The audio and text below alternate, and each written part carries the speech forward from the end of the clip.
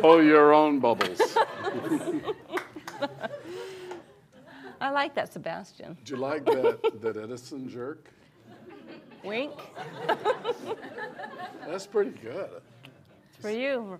Oh, you did it. Can you do that again? Which way do you want it? It's pretty nice. Well, you know, the dance contest is coming up, and we also have the science fair coming up. And I've decided this year I'm entering the science fair. No way. Are you really? My, Or are you just teasing? well, here's my project. Wow. Tell me about it.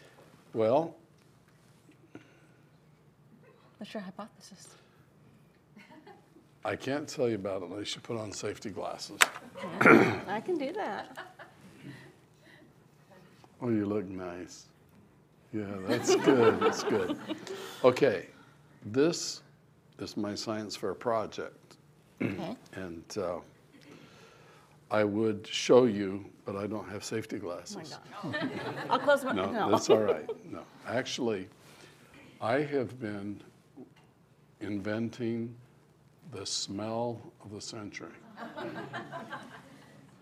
And I need glasses for that. Not nose plugs. It, Trying to figure this out. would you like to smell it? Well, sure. Take some time to think about it. But let me just say, this is a flask, and it has a rubber stopper. And the rubber stopper keeps whatever smells inside here, until you decide. I decided. But if you decide you want to find out what my science fair smells like, you should first come up with a hypothesis. Do you think it smells good?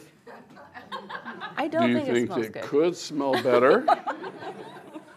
Do you think it smells disgusting? I think it smells disgusting. I love your faith in me.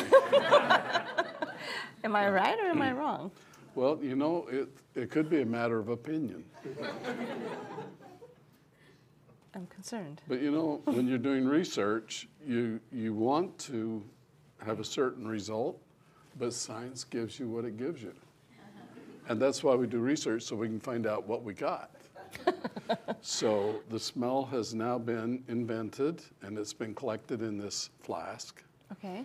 And if you'd like to, we could let you judge the smell for yourself. I would like to. Okay. Let the record show that she did agree to smell it. And she's assuming all liability. Okay, so all you have to do is you just pull the stopper, and you know, some of the students probably haven't had chemistry yet. Wait, come back. Oh, wait a minute here. Wow. In chemistry, you don't just unstop it and smell it, because some smells, like acids and very strong, they can burn you. You know, you don't do that. So what you do is you take it off, and then you wisp it in like this. That's what you learn in chemistry. I learned that. Yeah, and that way, if it's a real nasty acidic smell or something, you won't hurt you. And then if it's not burning you, you can try smelling a little closer until you can actually What have you done? judge the smell. All right, so without further ado, I would like to present the smell of the century Okay. to Dr. Paige Monet, who will be doing a preliminary judgment for us. Okay?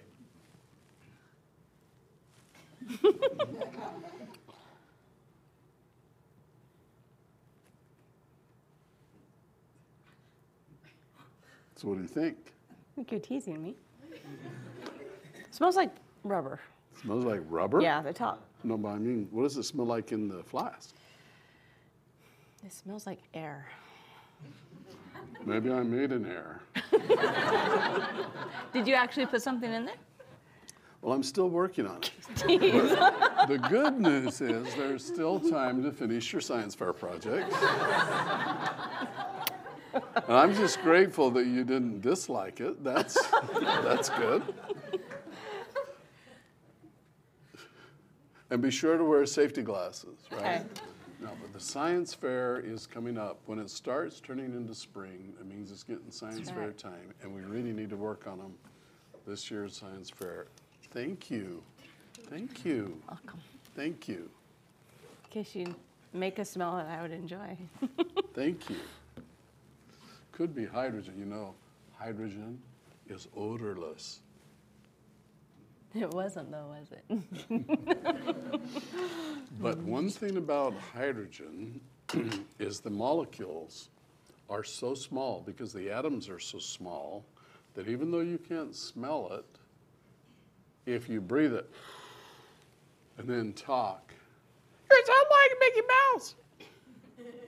Yeah? Yeah, because Why? your vocal cords vibrate to make your voice, and they vibrate in air. As air goes by them, it makes them vibrate. But if the air is hydrogen with very small atoms, they vibrate much faster, so you have a real high pitch. If you use helium, like a helium balloon, it makes you have a high voice like Mickey Mouse. But if you use hydrogen, it's even smaller, and you sound like Minnie Mouse. Way up there, okay? And does it make, you said it makes, Can't hear you. yeah, that too. Tell us Yeah. about that.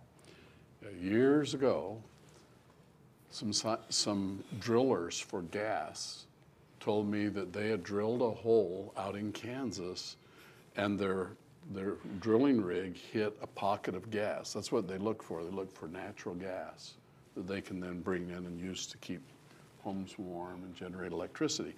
But when they got this gas, it was different than most natural gas.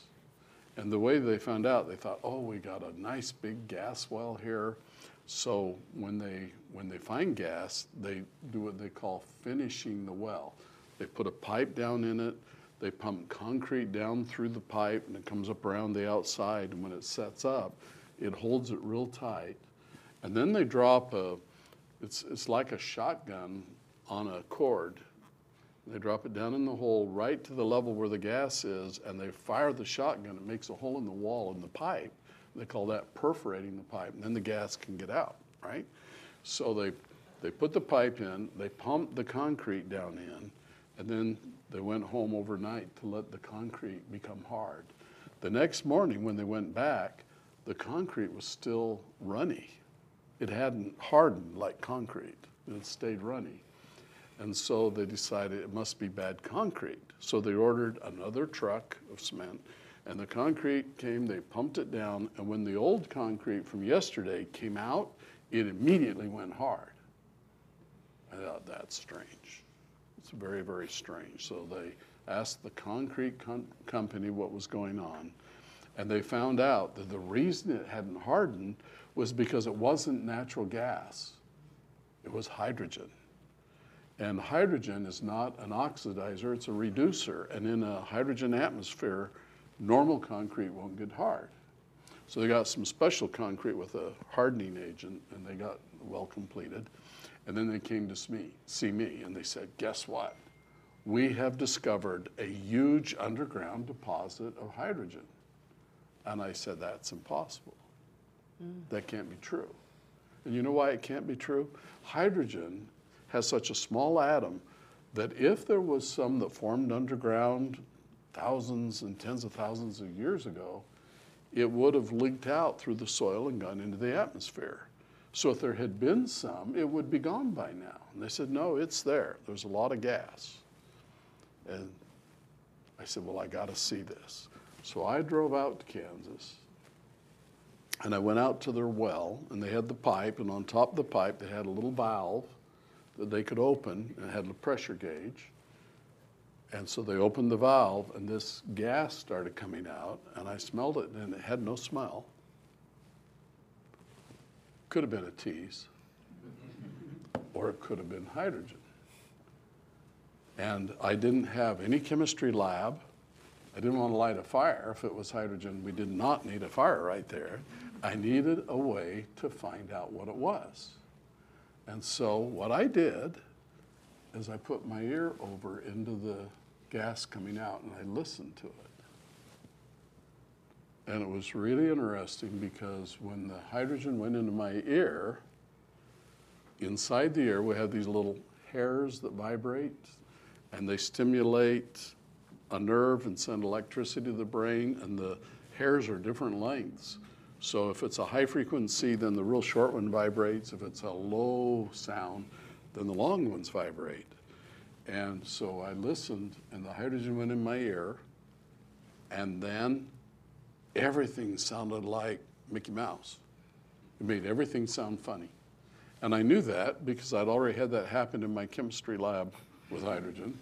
Got a hydrogen in my ear. Oh, that's really different. So I knew it was hydrogen. And they had a really, really interesting discovery. Think about that, naturally occurring hydrogen. But it couldn't be there because natural gas and oil came from plants and microorganisms that died tens of thousands, even hundreds of thousands of years ago. And by now, all the hydrogen would have gone out into the atmosphere. So I became very interested, and we entered into an agreement, and we got a big drill rig, and we went and started drilling a whole bunch of holes to see how big this hydrogen bubble was. And it eventually turned out that we found gas in all of the holes we drilled in 110,000 acres. So it's a giant gas bubble. And they were all hydrogen. But the interesting thing was that as the drill rig was going down in the ground, it had hit a layer of rock. It'd be soft dirt, and then it hit rock. And when it got through the rock, right below the rock formation, it'd be a big pocket of hydrogen. Then it'd drill down further and hit another rock layer. And right below the rock was another layer of hydrogen. And all the way down, below every rock layer, we found hydrogen, which proves the hydrogen was slowly leaking out, diffusing through the rock, but it was apparently being replenished. And the geologist at KU, at Kansas University, said that below where we were drilling was an ancient mountain formation about the same age as the Sierra Nevada mountains in California and Nevada. And those are the mountains where they had the gold rush. There's a lot of gold there. When you get down deep in the earth, it gets hot. It gets hot because you're getting closer to the mantle of the earth, to the molten core. And his theory was that the hot energy inside the earth was heating up water, and on the surface of the precious metal, it was being catalyzed, and it was actually forming the hydrogen. And he says, so the hydrogen is constantly being formed. It's leaking out slowly, but each layer is trapping it. And he says, if you could tap that, you'd have enough hydrogen to last thousands of years, because just keep making it. And you know, I think that's really fun. It's not too far from Kansas City. Sure isn't. In fact, did you know that Kansas was named after Kansas City? I didn't know that. I made that up. But you know, which comes first, Kansas or Yeah. Kansas City? Kansas City, Missouri. Jeez. Yeah. So you were saying that the cement, the concrete didn't form because hydrogen is a It reducer. formed, it didn't set up. Didn't set up. Mm-hmm. And what do you mean by A it's form is when you put a mold and then you put the concrete in and it holds it in the shape till it sets up. Yeah. Right? That okay. I just want them to form the correct opinion. That's right. Yes. I'm dodging your question. Oh, okay. I can Oh, ask did a you different have a one. question? No. No. The other question we have is Oh, shit. I can be nice. This is a social moment. They have Yes. much excitement in the science fair, and they're wondering how they participate because they don't know. Okay, well, here's the deal. It was a hydrogen well. It was hydrogen in the ground, and you're changing the subject. But we have to talk about the science fair do. because it's very important. We'll get back to it, okay? Okay. Time out. Okay. Okay, because we're talking hydrogen. Can you imagine having this giant source of underground hydrogen? And the hydrogen can be transported through an underground pipeline. Yeah. So we can bring enough hydrogen out from this big bubble underground out in Kansas to run Kansas City for thousands of years. I think we should do it. We definitely should do it. Then we could have thousands of science fairs. We should, yeah. And you know, it really is something I'm pretty excited about doing. Yeah. Naturally occurring hydrogens, it's kind of rare. And when we took the gas to the laboratory and analyzed it, it was mostly hydrogen, but it had a little bit of impurities, but one of the impurities was helium. And as you know, helium is what we use to fill up our balloons. Helium is a product that is pretty valuable. And Kansas is one of the main places that helium comes from. So could be fun. All right, let's get back to science fair. So Joshua's been asking if he could have a few minutes to tell everyone about the science fair. He's been really wanting to. I know he has. Should we let him do it? Joshua, do you want to come tell us about the science fair this year? Let's hear it for Mr. Joshua.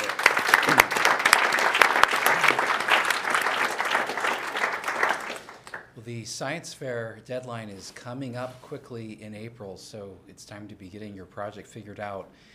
The deadline coming up is April 27th, and if you go to Neighbors and then click the science fair button, you'll find the instructions on how to enter the science fair. And there's details on there, and then you'll be able to upload your project right on Acellus Neighbors. And the way that it works is when you complete your project, you film a short video of you presenting it, talking about your hypothesis and then what your result was, and then you upload that video with a little write-up and description, and then that will go into our judges. Excuse me. So how do they get on Neighbors? If you sign into Acellus as a student, you'll see a button up on your student dashboard to go over to Neighbors. And there's a button that says Science Fair. And is that only on the Acellus Academy? What about Power Homeschool? Oh, and Power Homeschool as well. Okay, thank you. And if they're on Acellus somewhere else, they can find it at? Neighbors.acellus.com. And there it is. And any Acellus ID, student ID, should let them get into That's right. Acellus Or neighbors.acellus.com. And those dots are periods, aren't they? That's right. All right, thank you. There we have it. We're going to have a great science fair. Speaking of science, I do have a serious invention. You know, you have to have, this is a semi-serious invention. You have to have an invention to do the science fair, but sometimes the invention is just figuring out how something works, figuring out whether or not plants are going to grow a certain way or whatever. My first science fair, my project was seeing if I could make seeds germinate better. And it was a fun project. I learned a lot. I have here a model of the sun, the earth, and the moon. And if this thing turns around, the moon goes around the earth, and the earth goes around the sun, which of course is what happens. But the interesting thing about this particular model is that it can explain why the moon is full sometimes, why we have a crescent moon or a half moon. And I just think it's kind of neat to see. If you were the camera, and if the earth was behind the sun and the moon was behind the earth, like this, let's see if I aim right at this camera. There we go.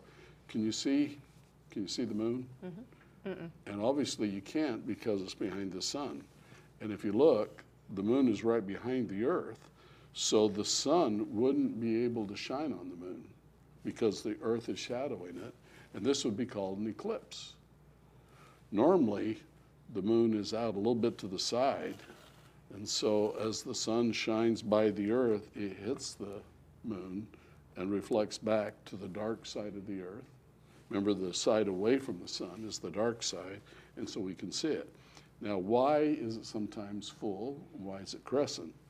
If the moon is between the earth and the moon, like so, the sun is lighting up the face of the moon that we can't see. We can only see the back. It's lighting up the earth, so that means we see the moon during daytime. And as it gets over the side and starts getting a little bit darker, we can see the moon in the morning or the evening. But now just imagine when we look at the moon from our angle, the moon is shadowed. This side is all light, but we can only see this side, so it looks like just a little bit's light. So it's the position that determines whether it's crescent or whatever. When we see a full moon, it means the moon is all the way out behind the earth, except it's a little bit off the side, lower, higher, so that all of it's lit up. And when it's dark on the earth, we look out, we see the moon, it looks like a full moon. All right, but that's not my invention.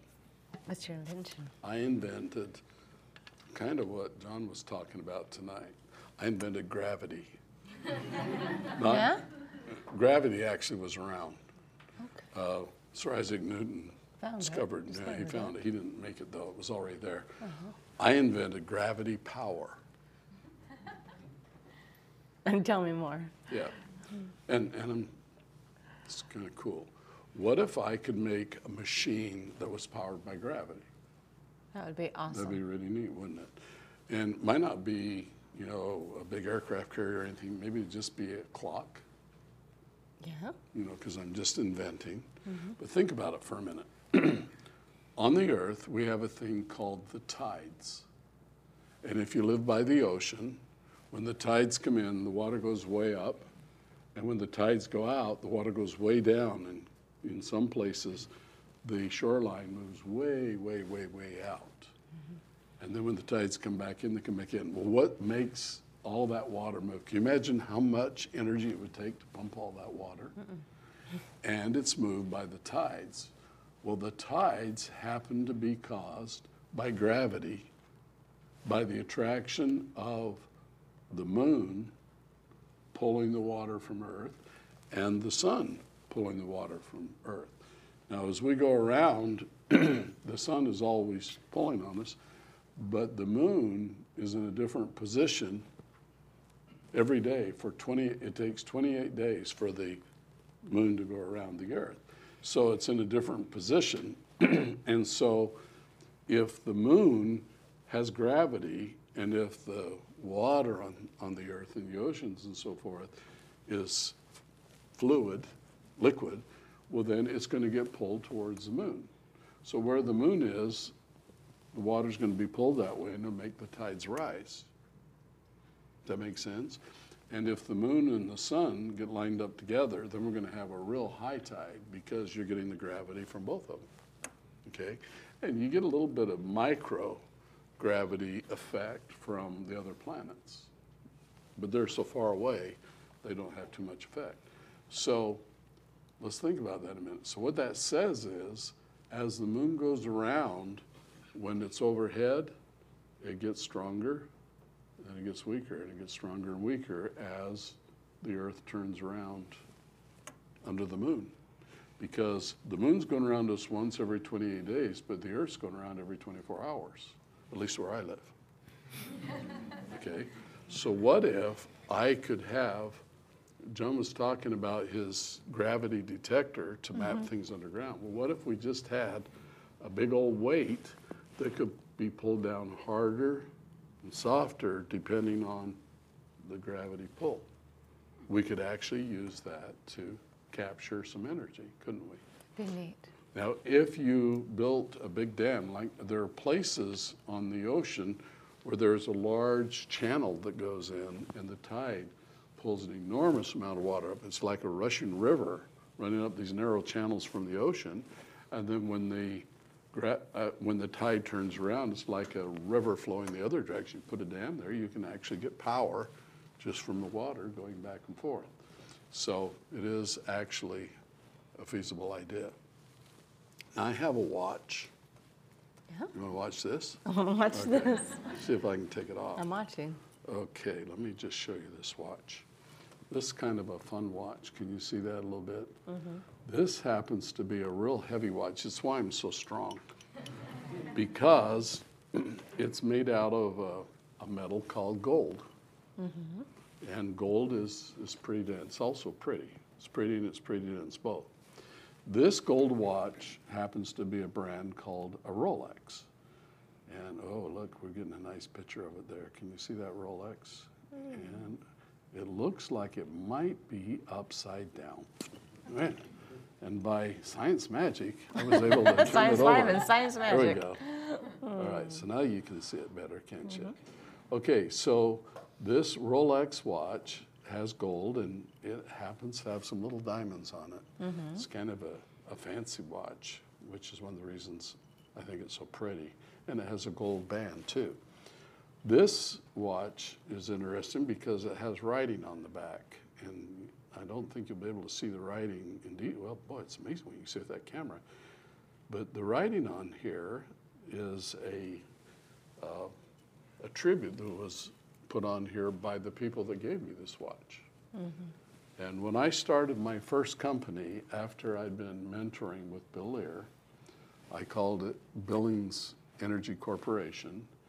And this company went public, and people bought stock in the company, and the stock came out at a whopping 10 cents a share. So if you had a dime, you could buy a share. I had one of my school teachers spent $2,000 and got 20,000 shares.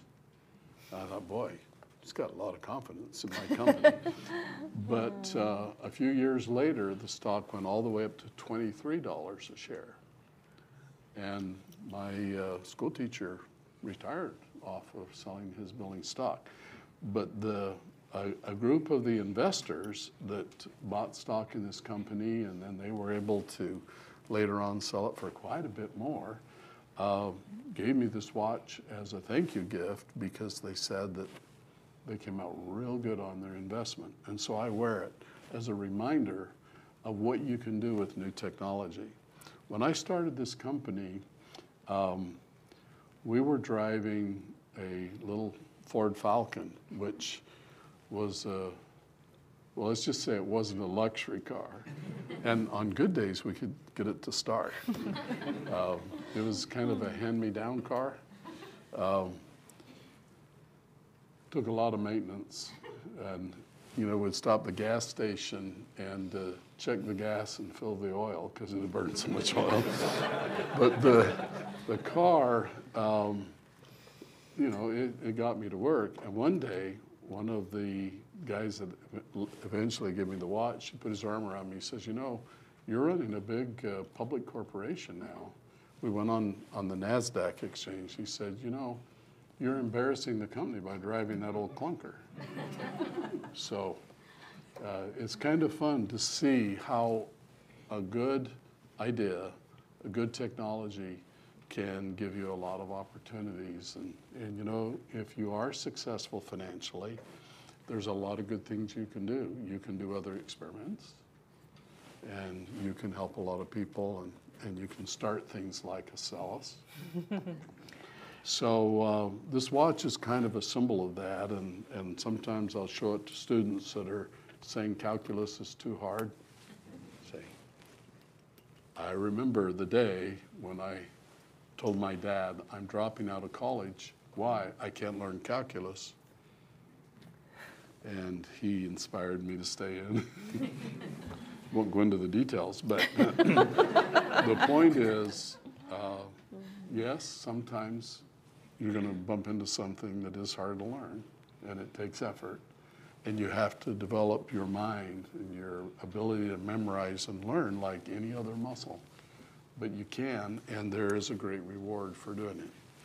Well, anyway, the science fair is probably one of the things that most launched me in doing something practical with science. I was always fascinated by science, but the science fair made me actually do something. And my my last year of high school, my science fair project was the world's first hydrogen car. And now, quite a few years later, hydrogen cars are starting to catch on, and they're being made all over the world. And I think in 10 years, we're going to see a lot more hydrogen cars. There's thousands and thousands being built now, but there's going to be a lot more. And to think that I was able to be the one that started that is really kind of neat. People look at me and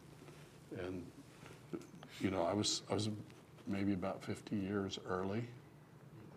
The world wasn't quite ready for hydrogen cars yet, but it's exciting to think that you can get an idea, and then using science and math and the tools of engineering and inventioneering, you can turn it into something useful, something that will change the world, something that will solve a lot of the world's problems.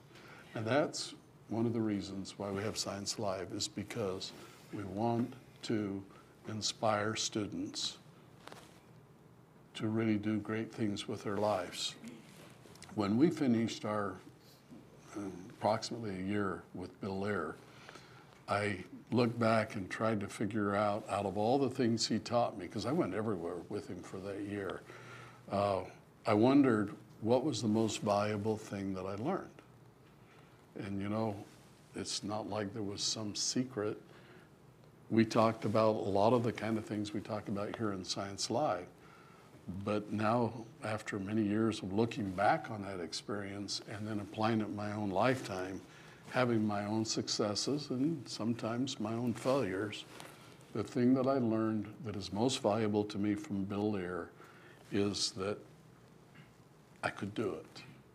What could I do? I could do science. I could do technology. I could start a company. I could make a technology and really make it go. And you say, well, everybody knows they can do it. But, you know, I really didn't. I always thought, you know, there's just people from other planets or something that do things like that.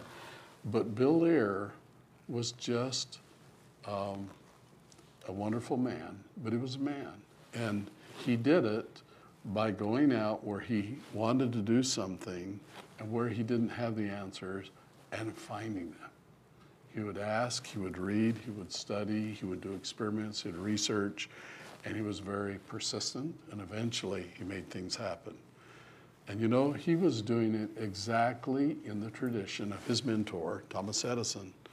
Thomas Edison would get onto a project, he'd work so hard, whether it was the light bulb, and he didn't just make a light bulb. Some people would make a light bulb, but nobody used them. But Thomas Edison made a generator, and he buried the wires, and he did the whole thing. And he was also a visionary in telling the story. A lot of people said, you know, I'm going to make a light, and I'm going to light up part of New York City. And that sounds pretty amazing.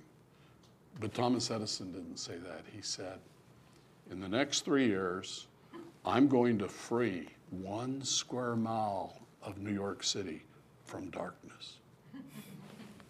This is, really gets exciting. It is exciting. And he went, I like that. or was it?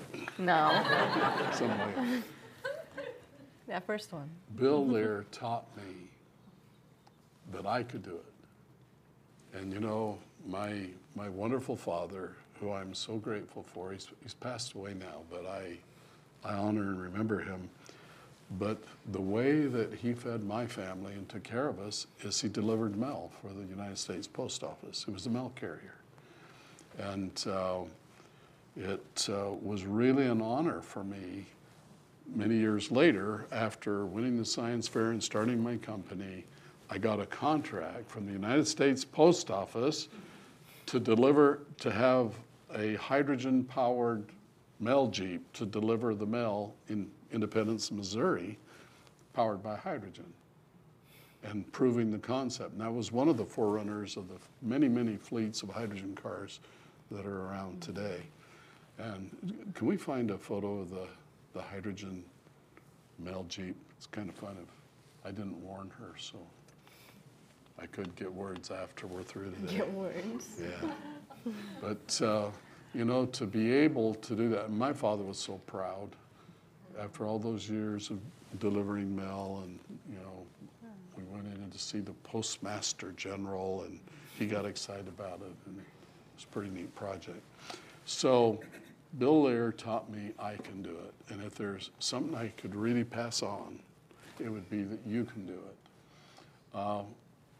Here at the Institute of Science and Technology, which is a school of inventioneering, we like to think that the concept of inventioneering started here with our Dr. Jeffrey Pardo and the people that built the academy. But one of the students that came here to study was a young woman that wasn't sure she was very technical and wasn't sure she could do it, but she did. And she became an electrical engineer, and then she started her own company in technology, and she ran it for 7 years, and she was very, very successful. She sold her company, she retired, and came back to help, which is really neat. And I believe that it was right here at the Institute of Science and Technology where she learned she could do it. And once she found out she could, and she studied and learned some math and some science and so forth, she did, and she did it real well. Well, I'd like now to pull up this photograph. Here it is, the hydrogen-powered Jeep, and you notice we have some neighborhood kids here in the photograph looking at it. But this Jeep had a powdered hydrogen tank, metal hydride tank, and it delivered mail, and they did the project here in Independence for 1 year. I think we have another shot. This is actually where we're refueling it, and we would connect up this line, and it was like inflating a tire, because hydrogen's a gas, would hook up the line and then open the valve, and the hydrogen would flow into this tank and form the new white powder, metal hydride, and then we could drive all day delivering the mail, and then every night they'd fill it up. And it's a pretty neat project. So Yes. you can. You can. So what do you think?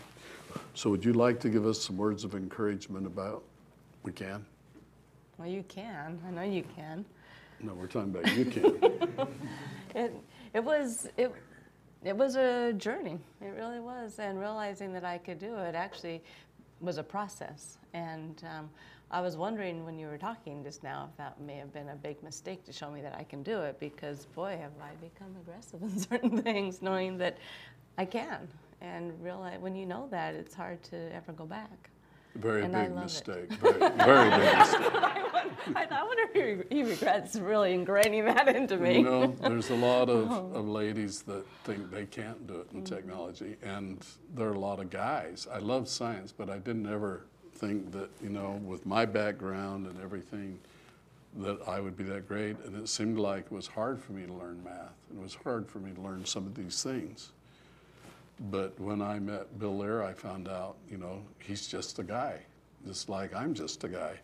And he did it because he decided he was going to. Mm-hmm. His wife told us the story about the first time she ever went on a ride in a Learjet, and it was the chairs he set up in the kitchen, and he told her, okay, we're taking off. And he dreamed the dream, and then he made the dream come true. If you study hard and believe in yourself, that'll happen to you too. See you next time.